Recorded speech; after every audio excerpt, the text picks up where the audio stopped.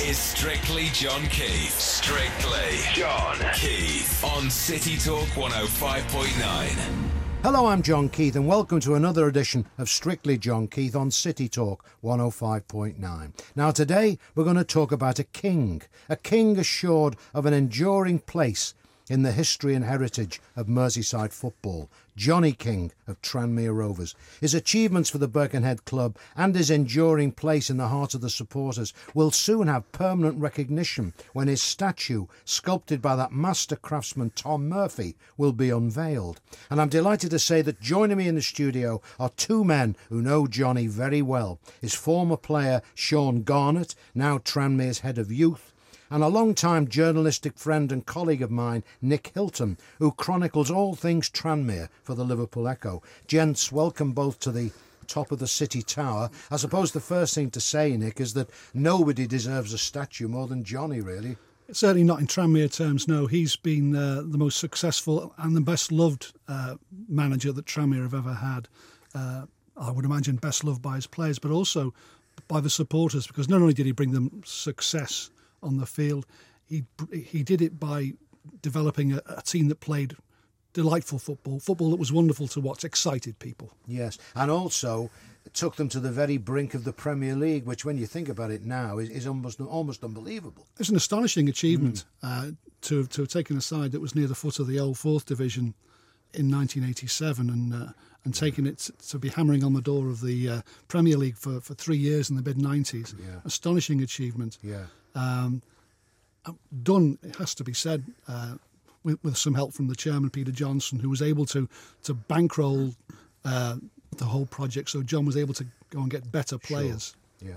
Yes, exactly. And Sean, you made almost 150 Tranmere appearances as a defender during Johnny's second spell, as Nick says, between 1987 and 1996. He must have been great to play for. He was hard work at times, especially when he left me out. But yes, he was a large-than-life character. He was very, very good in terms of man management. He let the players run the dressing room as long as results were going. And looking back now, he was light years ahead in terms of rotation and getting the best out of players. It was a great experience for me.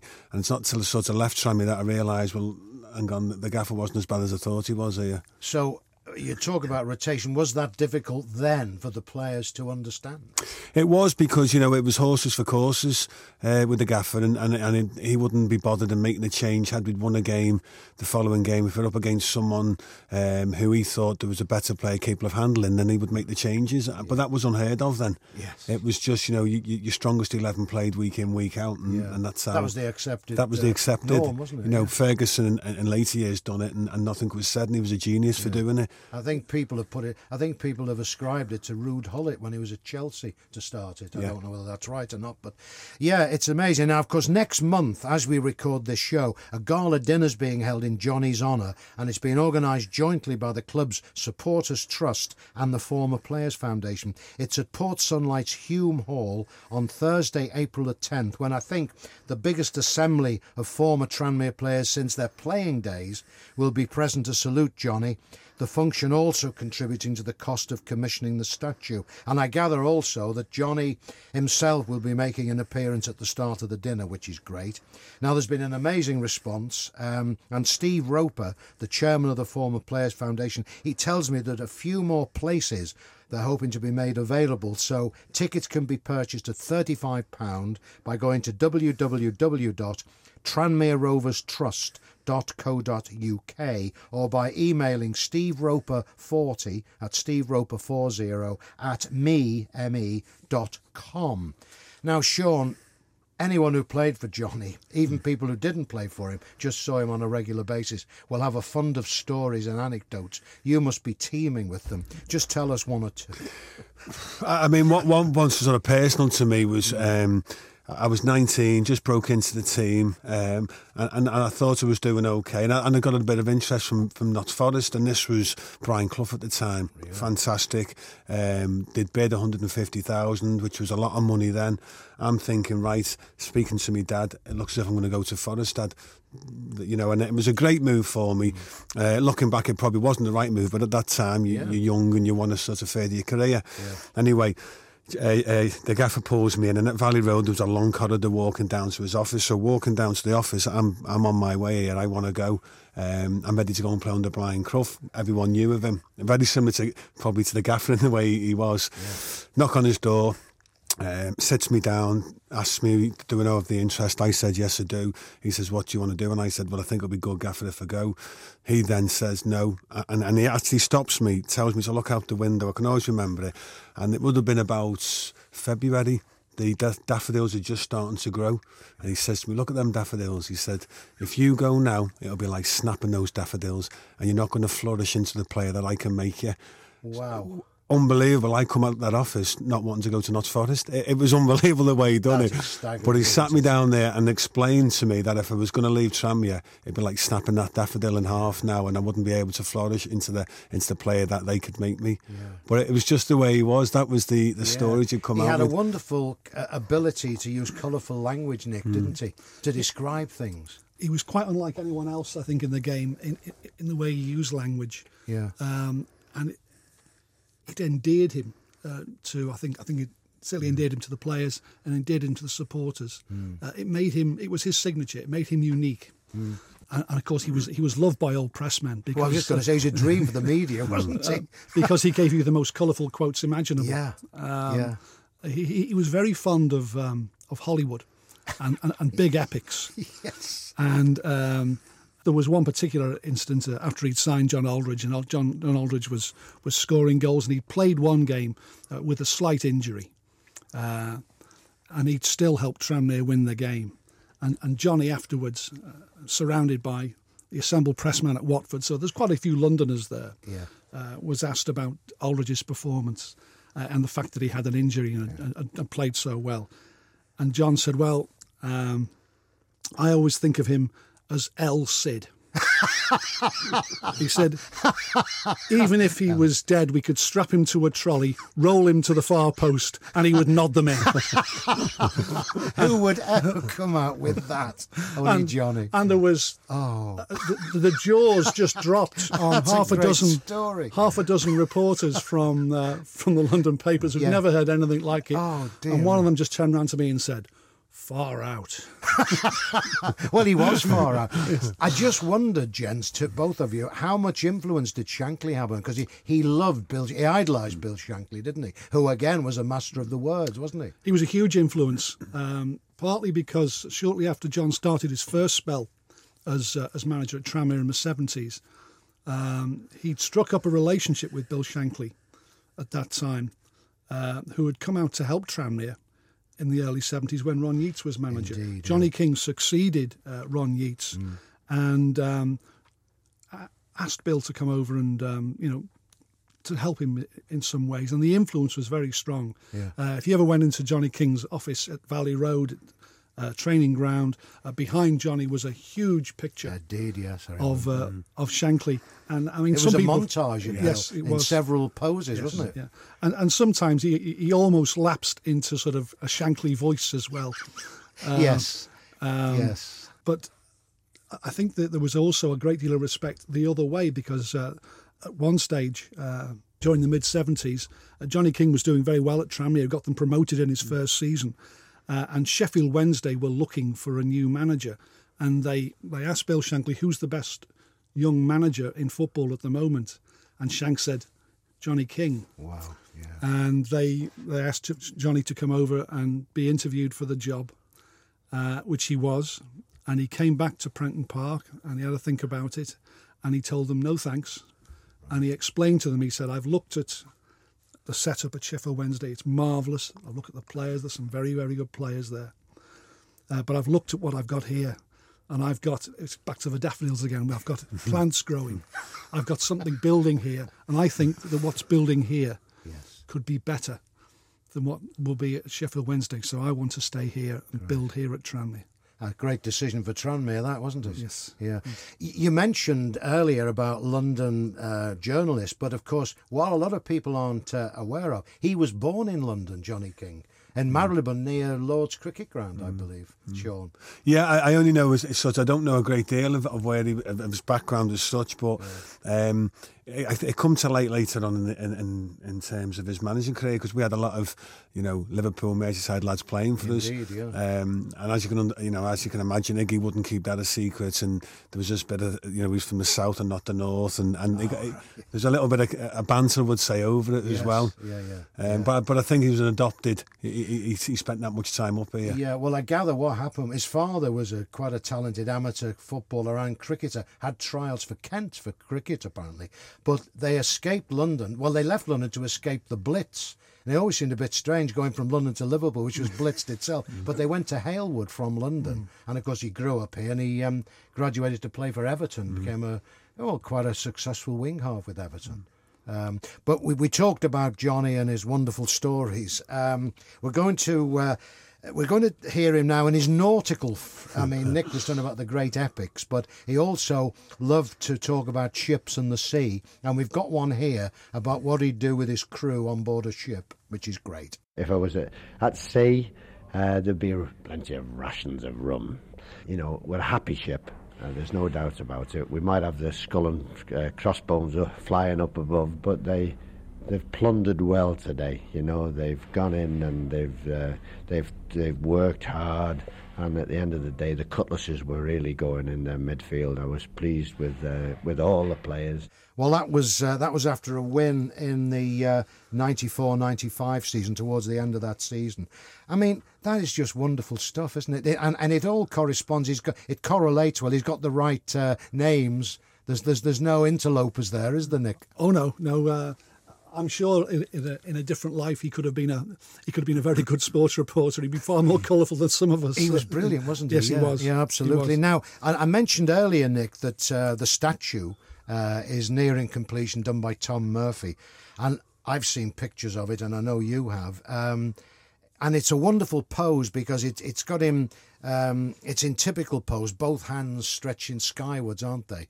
And it looks so brilliant. It is Johnny King, isn't it? It is Johnny King. It was interesting talking to Tom Murphy, and he said that he felt the pose, which he'd selected from various photographs that he'd looked at,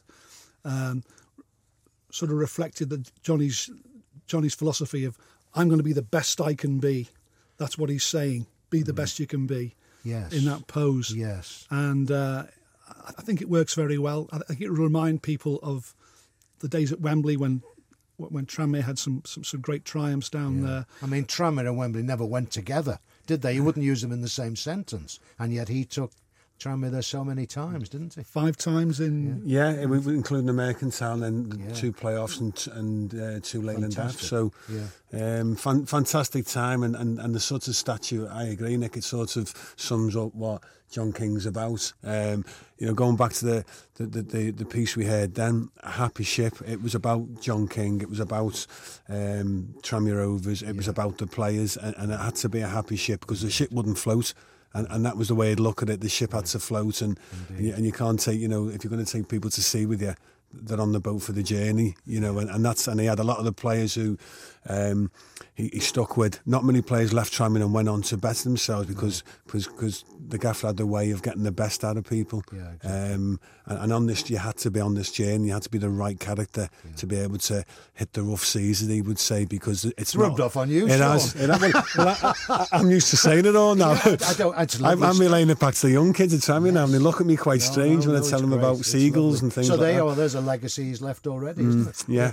And of course, this statue stands, I gather, around about 10 feet tall, but Johnny will always walk tall for Tranmere fans and for football fans in general. I'm talking to Sean Garnett and Nick Hilton about Johnny King. We'll be talking more to them both after this break and hearing more wonderful Johnny King clips. Don't go away. This is Strictly John Keith on City Talk 105.9.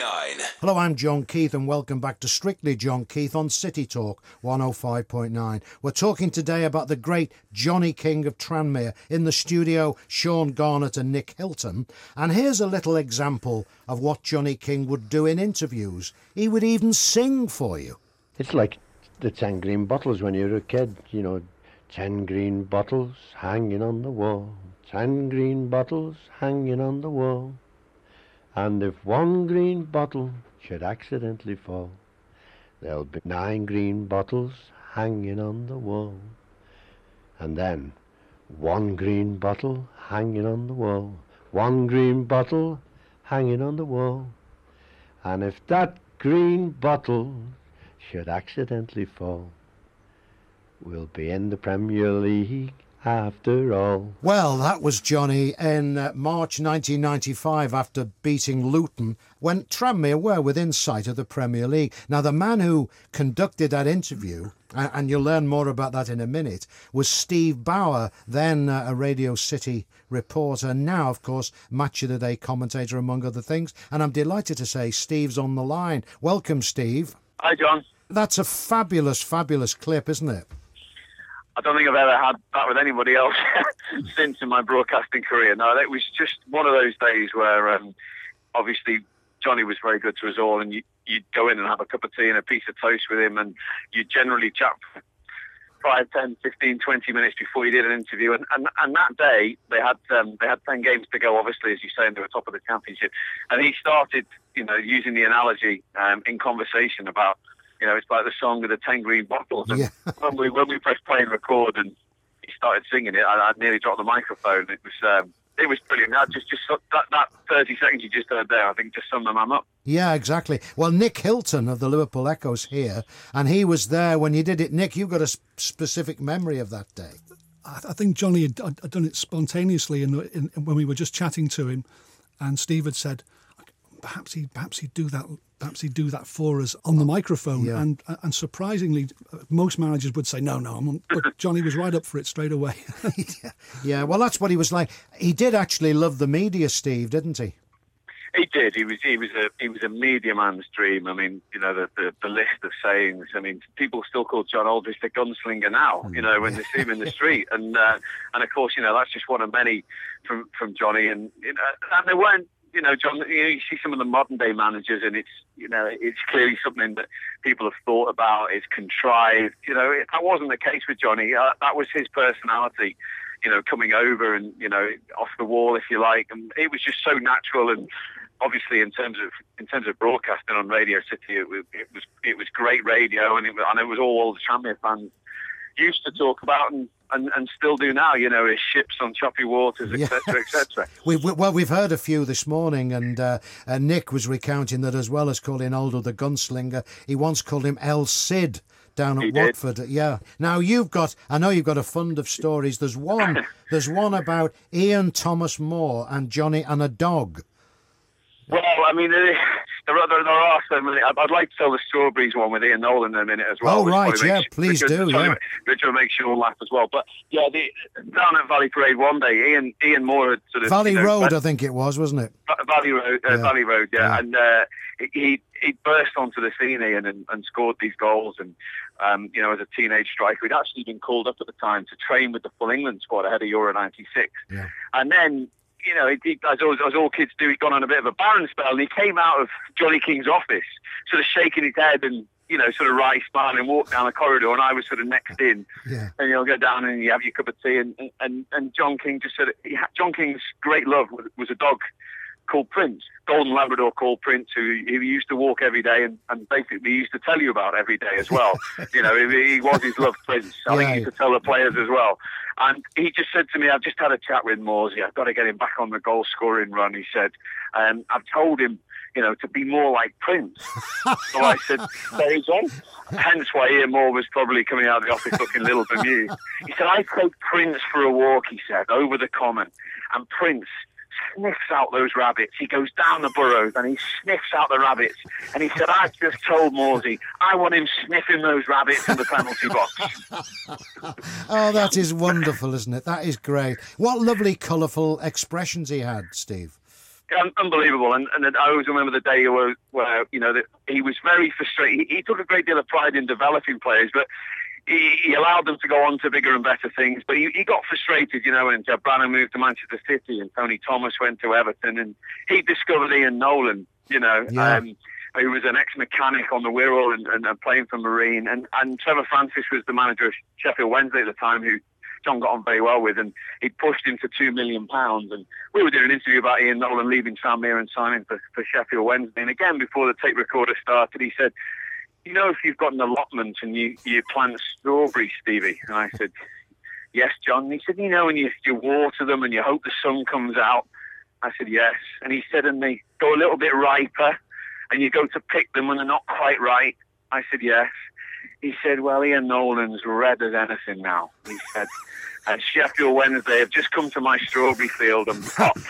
They've picked another strawberry. He said, but I've got $2 million for him. This strawberry. They are lovely, lovely stories, Steve, aren't they?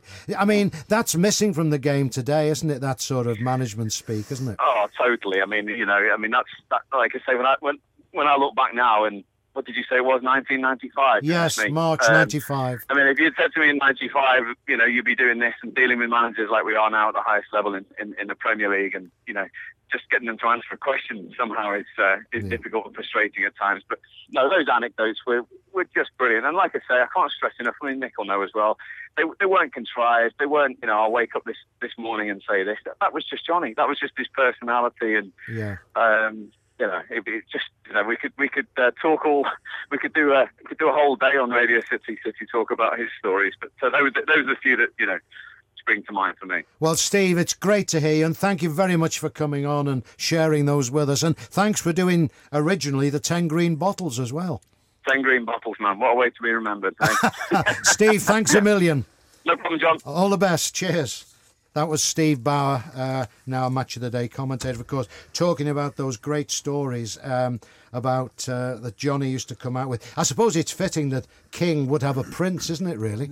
He was very attached to that dog, wasn't he? I didn't know about Prince. It was unbelievable with Prince. Prince could pick the team. Prince, honestly, the gaffer used to live by Arrow Park, and he'd walk the dog through Arrow Park, and sometimes if he was a bit undecided with the team, the story is that he'd mark either side of the log or the twig that he threw for Prince, and which that would have an indication of who he was going to play. He once took me down to Harrison Drive. I'd gone over on my ankle, and it was a massive big balloon, and what he used to say, if it works for dogs sort of, you know, swimming in the sea, and it'd work to get players fit, and he made me go into the sea and fetch a stick and bring it back to him. Not fetch a stick. Fetch a stick. So, and the idea was to keep me in the cold water, which was sort of similar to what they do with an ice compression today. Oh, right, and that was he's ahead of his time. That was his thoughts behind it. But standing at Harrison Drive in October with a pair of shorts on, ankle deep in the maze, he's not good for me. So it isn't. No, it's not. No. But I mean, clearly the way people talk about him, he was. They're going to be talking about him in so many years' time, aren't they, Nick Hilton? They are. Just picking up on something that Sean said earlier about how happy that dressing room was. I remember talking to Tony Thomas, who's very much from Sean's generation, who came up through the ranks. Indeed, there. Yeah. And he said to me recently, he said, that was a once-in-a-career dressing room. That's a good phrase, isn't it? And I think that sums up the way he was. He was. I think Sean would know this better than me, but he was a dressing room builder. Yeah, and very much so. And what his, do you know, we talk about player profiling today? It was never heard of then, sort of in the late 80s, early 90s. But what the gaffer done was bring in players that would buy into what he wanted, and players that would enhance the dressing room, because the dressing room was the most important thing. Yes, you know, he would say that's worth a win a season. And I agree, Nick. It was players that he brought in. Your characters of Higgy, Eddie Bishop, Neco, Jim Steele, Jim Harvey, Neil McNabb. These were all massive characters in the change room. Later on, Aldo, Liam O'Brien, even Pat. Pat was a quiet lad, but he still had something to offer in the changing room. So, and then on top of that, you had your Kenny Hines, which we all know Kenny's a character. Jed Brannan, Tony Thomas. You know, they were strong characters. They were strong characters, and we stuck together. We went out together. Mm. You know, I know the cultures have changed now, but you know, we had this. We went out as a team. We played as a team. We went out as a team, and Kingy was a big believer in that as well. Yeah. And what made the rise of Tranmere even more remarkable, Nick, in those years was he came back for his second spell, and they were perilously close to going out of the league, of course, weren't they? And we'll never forget the Exeter game in April 1987, when their future depended on it. And yes, and Gary Williams scored one of the most famous and important goals in the club's history. Ian Moore-Cross, and Gary Williams, who still lives locally. Does he? Still lives and works locally, yes. Yeah. Great character. Yeah. And that was, I suppose, like the launch pad. Yeah. From then on, it was a steady climb upwards. Yeah. And as the years went on, Kingy was able to bring in new players, probably better players than those that had gone before. So all the time, the team was advancing, and the club was advancing as well off the field, because the club then was very well run. Peter Johnson had come in, and the stadium was attended to, wasn't it? Yes, it was. Yeah. And Prenton Park became an all-seater stadium during that spell. Yes, right. Yeah. I think what he done, Nick, is he bought a team to get out that division. So in the fourth division, as it was then, Big Jim Steele, Jim Harvey, Nico. He went about his the spine of the team. He always got the maypole. Yeah. Because he'd been around, he'd been in non-league and done well. So he knew football. Yeah. He was a football man, wasn't he? Definitely. You know, he knew what was required for various situations. Yeah, I mean, that's that man management trick. He'd use that at places like Northwich and Carnarvon Town. To get part-timers to come and play for him at Carnarvon, he would get players who could give other players lifts just to get that one that he wanted, who hadn't got a car. Really? Would he do that? That's what he would do. Yeah. Yes. He was clever. He was very, very clever. Yeah, and you know, he kept the players together. I spoke before about our end of season trips, and we were renowned for going to Magaluf as it was then. But it was good because he sat there and he sat on his chair at the table, and all the players would be in front of him, and there'd be Ronnie, Kenny Jones, would all be there, and we never left each other. It was good, and this was John King's players and the pride he had in sitting with the players. Yeah. But and that for me filtered through. You know, there were good lads. He had good lads, but he let the players organise it. He let the players manage it. And results based. And the thing was, he could deal with players of all different standards. I mean, he knew how to deal with players in non-league, but he also brought in players like, as you said, Aldo, Pat Nevin, Gary Stevens, and these were international players and very, very high standard players, and he could deal with them. It was very interesting because there were players like Dave Higgins who'd come up from non-league at the start of a journey and just raised his game. So that by the end, he was very comfortable in a team with internationals. Yes. And so Johnny got the best out of players doing that as well, by advancing them, if you like, testing them, and they passed the test. It's just to make me laugh. You know, we talk about the modern day and how managers are, and they're so strict, and the sports science side of it, and I'm buying into that, and I agree with it. We were playing West Brom away. And like I say, the gaffer was great in letting us do what we wanted to do, long as we performed. Anyway, this day we won 3-2 at West Brom, really good performance. But in the pre-match we got a little bit bored, and we're waiting around the hotel, nothing to do. So we ended up tying Mungie to a chair. Steve Mungo to a chair and pressing every floor in the hotel. And the gaffer, he just went, that's the boys, and that was all he said. Yes. But we'd go and win the game. That was just the boys we had. So you could say it was an uplifting experience. Definitely. Yeah, right. Great stories. I'm talking to Sean Garnett and Nick Hilton about the great Johnny King. We'll be talking more after the break and hearing another lovely clip from Johnny. Don't go away. This is Strictly John Keith on City Talk 105.9. Hello, I'm John Keith and welcome back to Strictly John Keith on City Talk 105.9. My studio guests Sean Garnett and Nick Hilton, and we're talking about the great Johnny King, who's soon to have a statue of himself unveiled. And it's going to be superb. We've seen pictures of it, and it's been crafted by that master sculptor Tom Murphy, of course, has done Dixie Dean, Bill Shankly, John Lennon, the Moores brothers, among others, Ken Dodd as well. Now, we talked earlier about John and his wonderful asides, gents, didn't we? Well, the pre-season when they signed Gary Bennett from Wrexham, John was waxing lyrical about how he wanted the partnership with John Aldridge to flourish. So here he is giving his views on that particular subject. Nice to see Aldridge looking sharp there, you know, and you've heard me say before about Aldridge, so many sayings, and now, of course, I want him to turn into Peter Pan.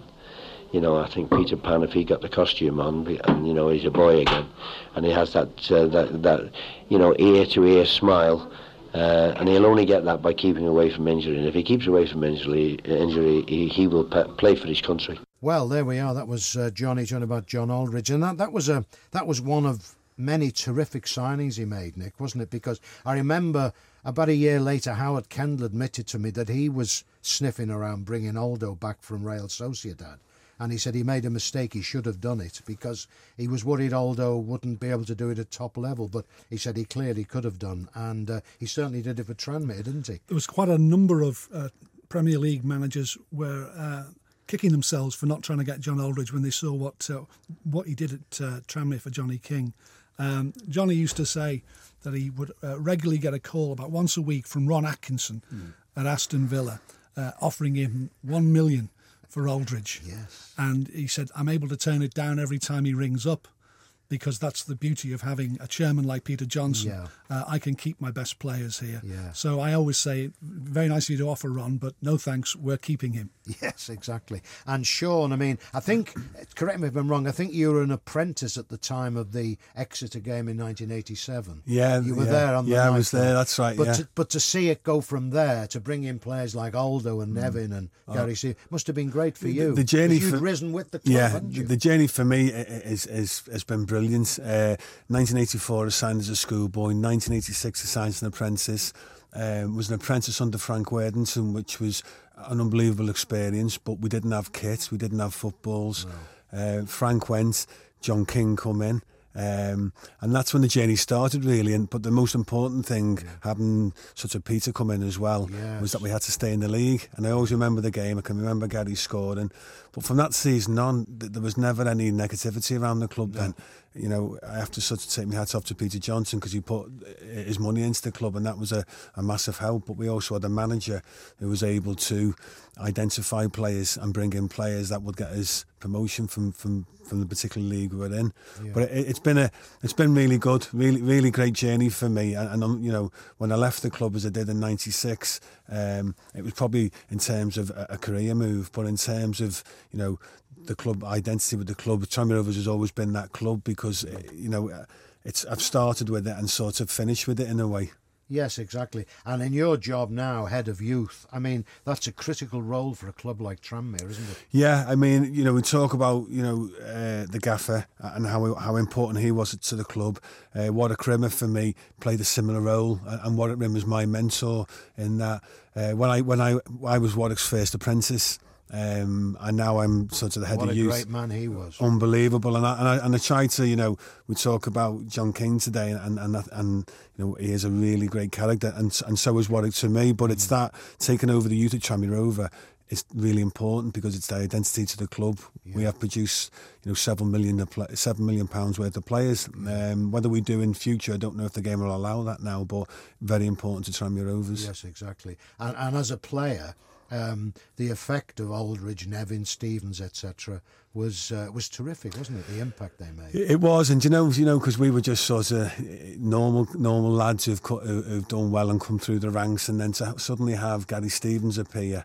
Then Pat Nevin appear and Neil McNabb and John Aldridge. Yeah. You know, 1 minute we're watching him on telly playing for Real Sociedad, the next minute we're playing at Heswell with him in a pre-season friendly when he misses a penalty. So, you know, he actually missed a penalty in that game, if you remember it. Did he really? He did, yes. The only other penalty other than Wimbledon. No. But no, they were great memories, and we started to bring players in who you're thinking, wow, this club's going places here. Yeah. Unfortunately, you know, the playoffs in terms of moving to Premiership just didn't happen for us. No. I mean, I think a couple of sort of the Swindon games was a bit of bad luck. These are the playoffs. The playoff games, yeah. The Leicester one, I thought we should have done better. and the Reading one, we had an off day at home and could never pull the scoreline back, could we?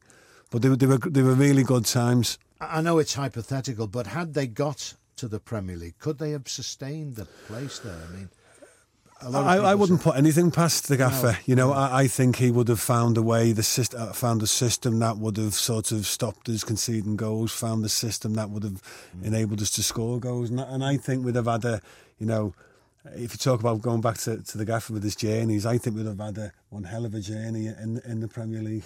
Yeah. And Nick, you go along with that. Yes, he was very confident of his ability to his ability to do very difficult jobs. I remember after Tranmere had lost the 1995 League Cup semi-final to Aston Villa in the in the second leg, he was very disappointed. It had been a thrilling match over 2 legs, and it had gone down to a penalty shootout. But he'd said, I was really disappointed we didn't get through because I really fancied us to beat Manchester United in the final. I'd worked out how we were going to do it. Yes. Well, as you say, maybe he'd done it right the way through, from non-league all the way through. He'd cut his cloth according to the situation, so he might well have done it in the Premier League had they got there. It's a pity we'll never know, really, because I doubt, I mean, I'm not wishing anything bad again, but I doubt they'll be that close again, will they? Or will they? I think it's going to be hard for us, you know, the way the money is in the game now and the way the money is in the Premier League, and there's a bit of a gap between the Premier League and the Football League. I think it's always going to be hard now. And a lot of clubs in the second tier have got a lot of money now, haven't they? Because they've been up and down. Well, you know, we've got people sort of in the second division with a bigger budget than we've got, and we're in the first division, and you know, to bridge that gap in order to challenge for the Premiership, I can't see it, me. But anyway, at the moment, Sean, your production line is coming along, is it? For you? Yeah, we've got 1 or 2. You know, at the moment, or the last home game, we had 7 of the 18 where I'd come through the academy. So that's fantastic. So with Jason, Geno, Jake, Ash, Cole, Max. So it was really good in the way that was, you know, in terms of productivity, the club are doing really well, and that's something we need to do because we can't go and buy an Aldo now. No, we can't buy do that a now. Pat, you know, Sean Teal for $500,000. Those days have gone now. Yes, indeed. Yeah. Well, we're talking about we were talking about great players there with Aldo and Nevin, etc. On Friday, April the 25th, I'll have 2 of them on stage with me at New Brighton Floral Pavilion. Kevin Ratcliffe and Neville Southall for an audience with Everton legends. It's going to be a night of great stories and strong opinions. You can guarantee that with Neville about. And the 2 goodies and greats will also take questions from the audience. Make sure you're a part of it. Tickets £12 available in person from the Floral Pavilion box office or by calling 0151 666 0000 or online www.floralpavilion.com. And for Liverpool fans, there's a long-range date for your diary, Friday, September the 12th, when the curtain goes up on a brand new show titled Bob Paisley Reluctant Genius to mark the 40th anniversary of Bob having to be persuaded to succeed Bill Shankly and then winning 19 trophies in 9 seasons. To tell his remarkable story, I'll be joined on stage at New Brighton Floral Pavilion by 4 of Bob's players, Phil Neal, Alan Kennedy, Jimmy Case and Ian Callaghan. You can reserve your tickets now, £15 with £12 concessions plus a £1 booking fee. Just call 0151 666 0000 or go online at www.floralpavilion.com. We're talking about Shanks earlier, gents. Being football people as you are, the job that Paisley did following Shankly was just staggering, Nick, wasn't it? And you were there because you were reporting at the time, Liverpool. For me, it made him the greatest manager that of the 20th century because he was he'd been reluctant to do it. He had to be persuaded to do it, but he had all the knowledge, he had all the ability. Yeah. I suppose it's a question of getting the confidence to go out and use it in the way he did, and to be a front man instead of a back room man. Yes, whenever I've spoken to some of the players who were involved at that time, that they are absolutely in awe of the man's football brain, his understanding of the game, how to win football matches, how to spot players, how to spot the opposition's weaknesses. Speak to people like Graham Souness, and they they bow down. They say this is the man who was the true genius. Yes, exactly. And Sean, you probably never met Bob, did you? Or did you? No, I didn't. No, and you sort of in the history of what Liverpool have, he was such an important person in terms of their history. And these people, Bob Paisley, Bill Shankly, John King, Howard Kendall with the success he had at Everton. These people. They don't come along very often. No, I was going to say that, and the fact that you played and knew Johnny King, what a great, invaluable thing for you as a coach. I mean, brilliant. I mean, some of the things, you pick up. I mean, you pick up of all the coaches or all managers you've played under, and I'm using some of the material. Let's just call it. I got off John King in 1980 and early 90s with boys today, and you can relate to it because what John King was a football man. And whatever year you play football, the game doesn't change. It's 11v11. It's timeless, isn't it, Sean? It's 11v11. It's play. It's play. I was going to say it's played on grass, but we do play on 4G services now, so it's slightly changed. But these people, you put Bob Paisley today, you put John King today, they'll still be successful. Well, they would be such a breath of fresh air because. A lot of the stuff managers come out with is quite bland today, isn't it? And as our producer Carlos Woodward was saying off air earlier, it's almost predictable at times, whereas they were never predictable. Johnny King, you didn't know what he was going to say next, did you? No, and you didn't, it was one of them, and as a player you didn't, I was talking about stories before, John King had left me out and I wasn't too happy and had knocked on his door and the reason he gave me was that I look a little bit jaded, I look a little bit tired, which I thought was fine. But again, somehow I ended up playing for the A team on the Saturday morning, but I was too tired to play for the first team Saturday afternoon. So, but the way he worked, it was great. Never mind the logic. Yeah, but he, in other words, he's changing the team, but and I was tired, and I agreed with that. But then I walk away from his office, arranging to meet Warwick at the Oval at 10 o'clock on the Saturday to play for the A team.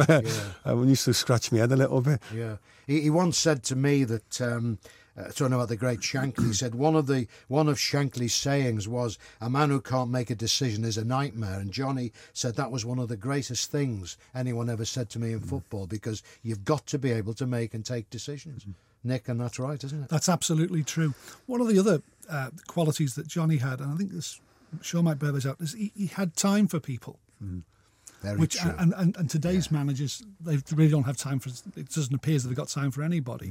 But Johnny had time for people.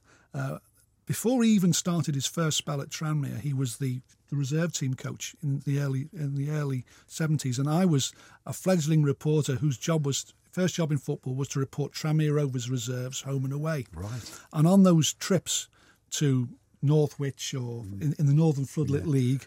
On the way back, Johnny would sit next to me and explain the workings of professional football to a 20-year-old rookie. And that was absolutely priceless. And I owe him so much personally for what he did. On the same level, 2 or 3 years later, there was a couple of guys who came over from Sweden who were football fans. And they were trying to see as many football clubs as they could. And they turned up at Prenton Park. And they bumped into Johnny King, got talking to Johnny King, told him what they were about, that they were trying to see as many English football clubs as they wanted. Johnny took them as guests to the training ground, got them tickets for the match. Those guys come back to see Tranmere 6 or 7 times a year. They get flights from Malmo in Sweden. Isn't that great? And that's because of Johnny King, because he gave them time. Well, I tell you what, we couldn't finish on a better note than that, to pay tribute to Johnny King of Tranmere. My great thanks to Sean Garnett and to Nick Hilton, and also to Steve Bauer, who joined us on the line. So from them and from me, John Keith, from this edition of Strictly John Keith, goodbye. Strictly John Keith, City Talk 105.9.